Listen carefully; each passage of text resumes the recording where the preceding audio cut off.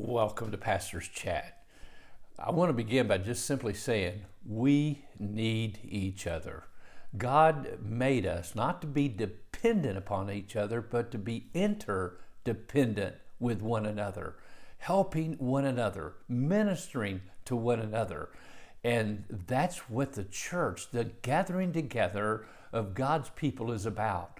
It's the one another's, loving one another, caring for one another, encouraging one another, exhorting one another, comforting one another, praying for one another.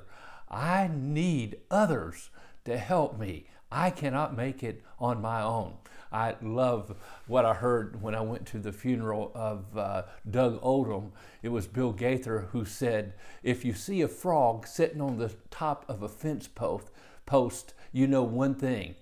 It did not get there by itself. Somebody put it on the top of that fence post. My friend, if you have gotten anywhere in life or accomplished anything in life, it was probably, no doubt, because of others. A mother, a friend, a father, a grandparent, somebody else helping, encouraging, and just being there for you when you needed someone the most, or giving you an opportunity you could have never had any other way. And so that's what the spiritual gifts are about. They're not for ourselves, they're for one another. Now, in this passage we're going to look at here in Romans 12, it's important that we know the spiritual gifts, that we know what our spiritual gift is, but it's also, Paul's going to point out, it's important how we exercise, how we use that gift.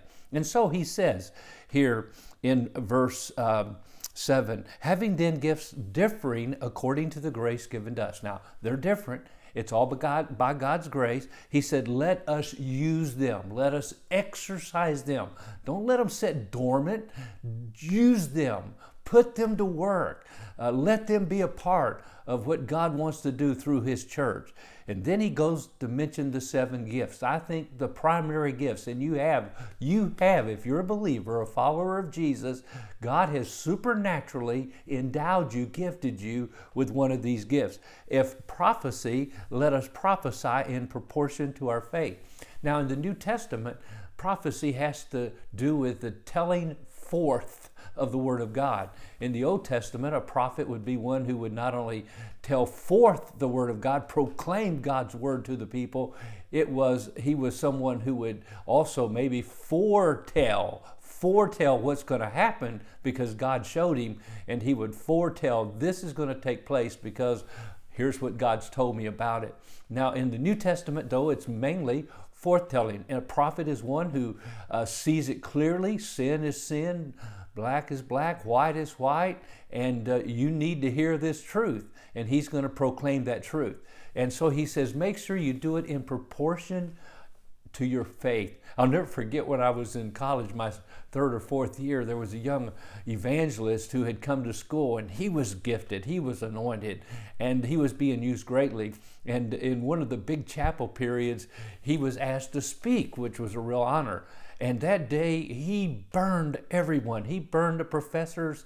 He burned everyone in school. He told them they weren't living for God like they should. They need to get saved. They need to get right with God. And he never got invited back. Not because he wasn't good or he didn't have a good message.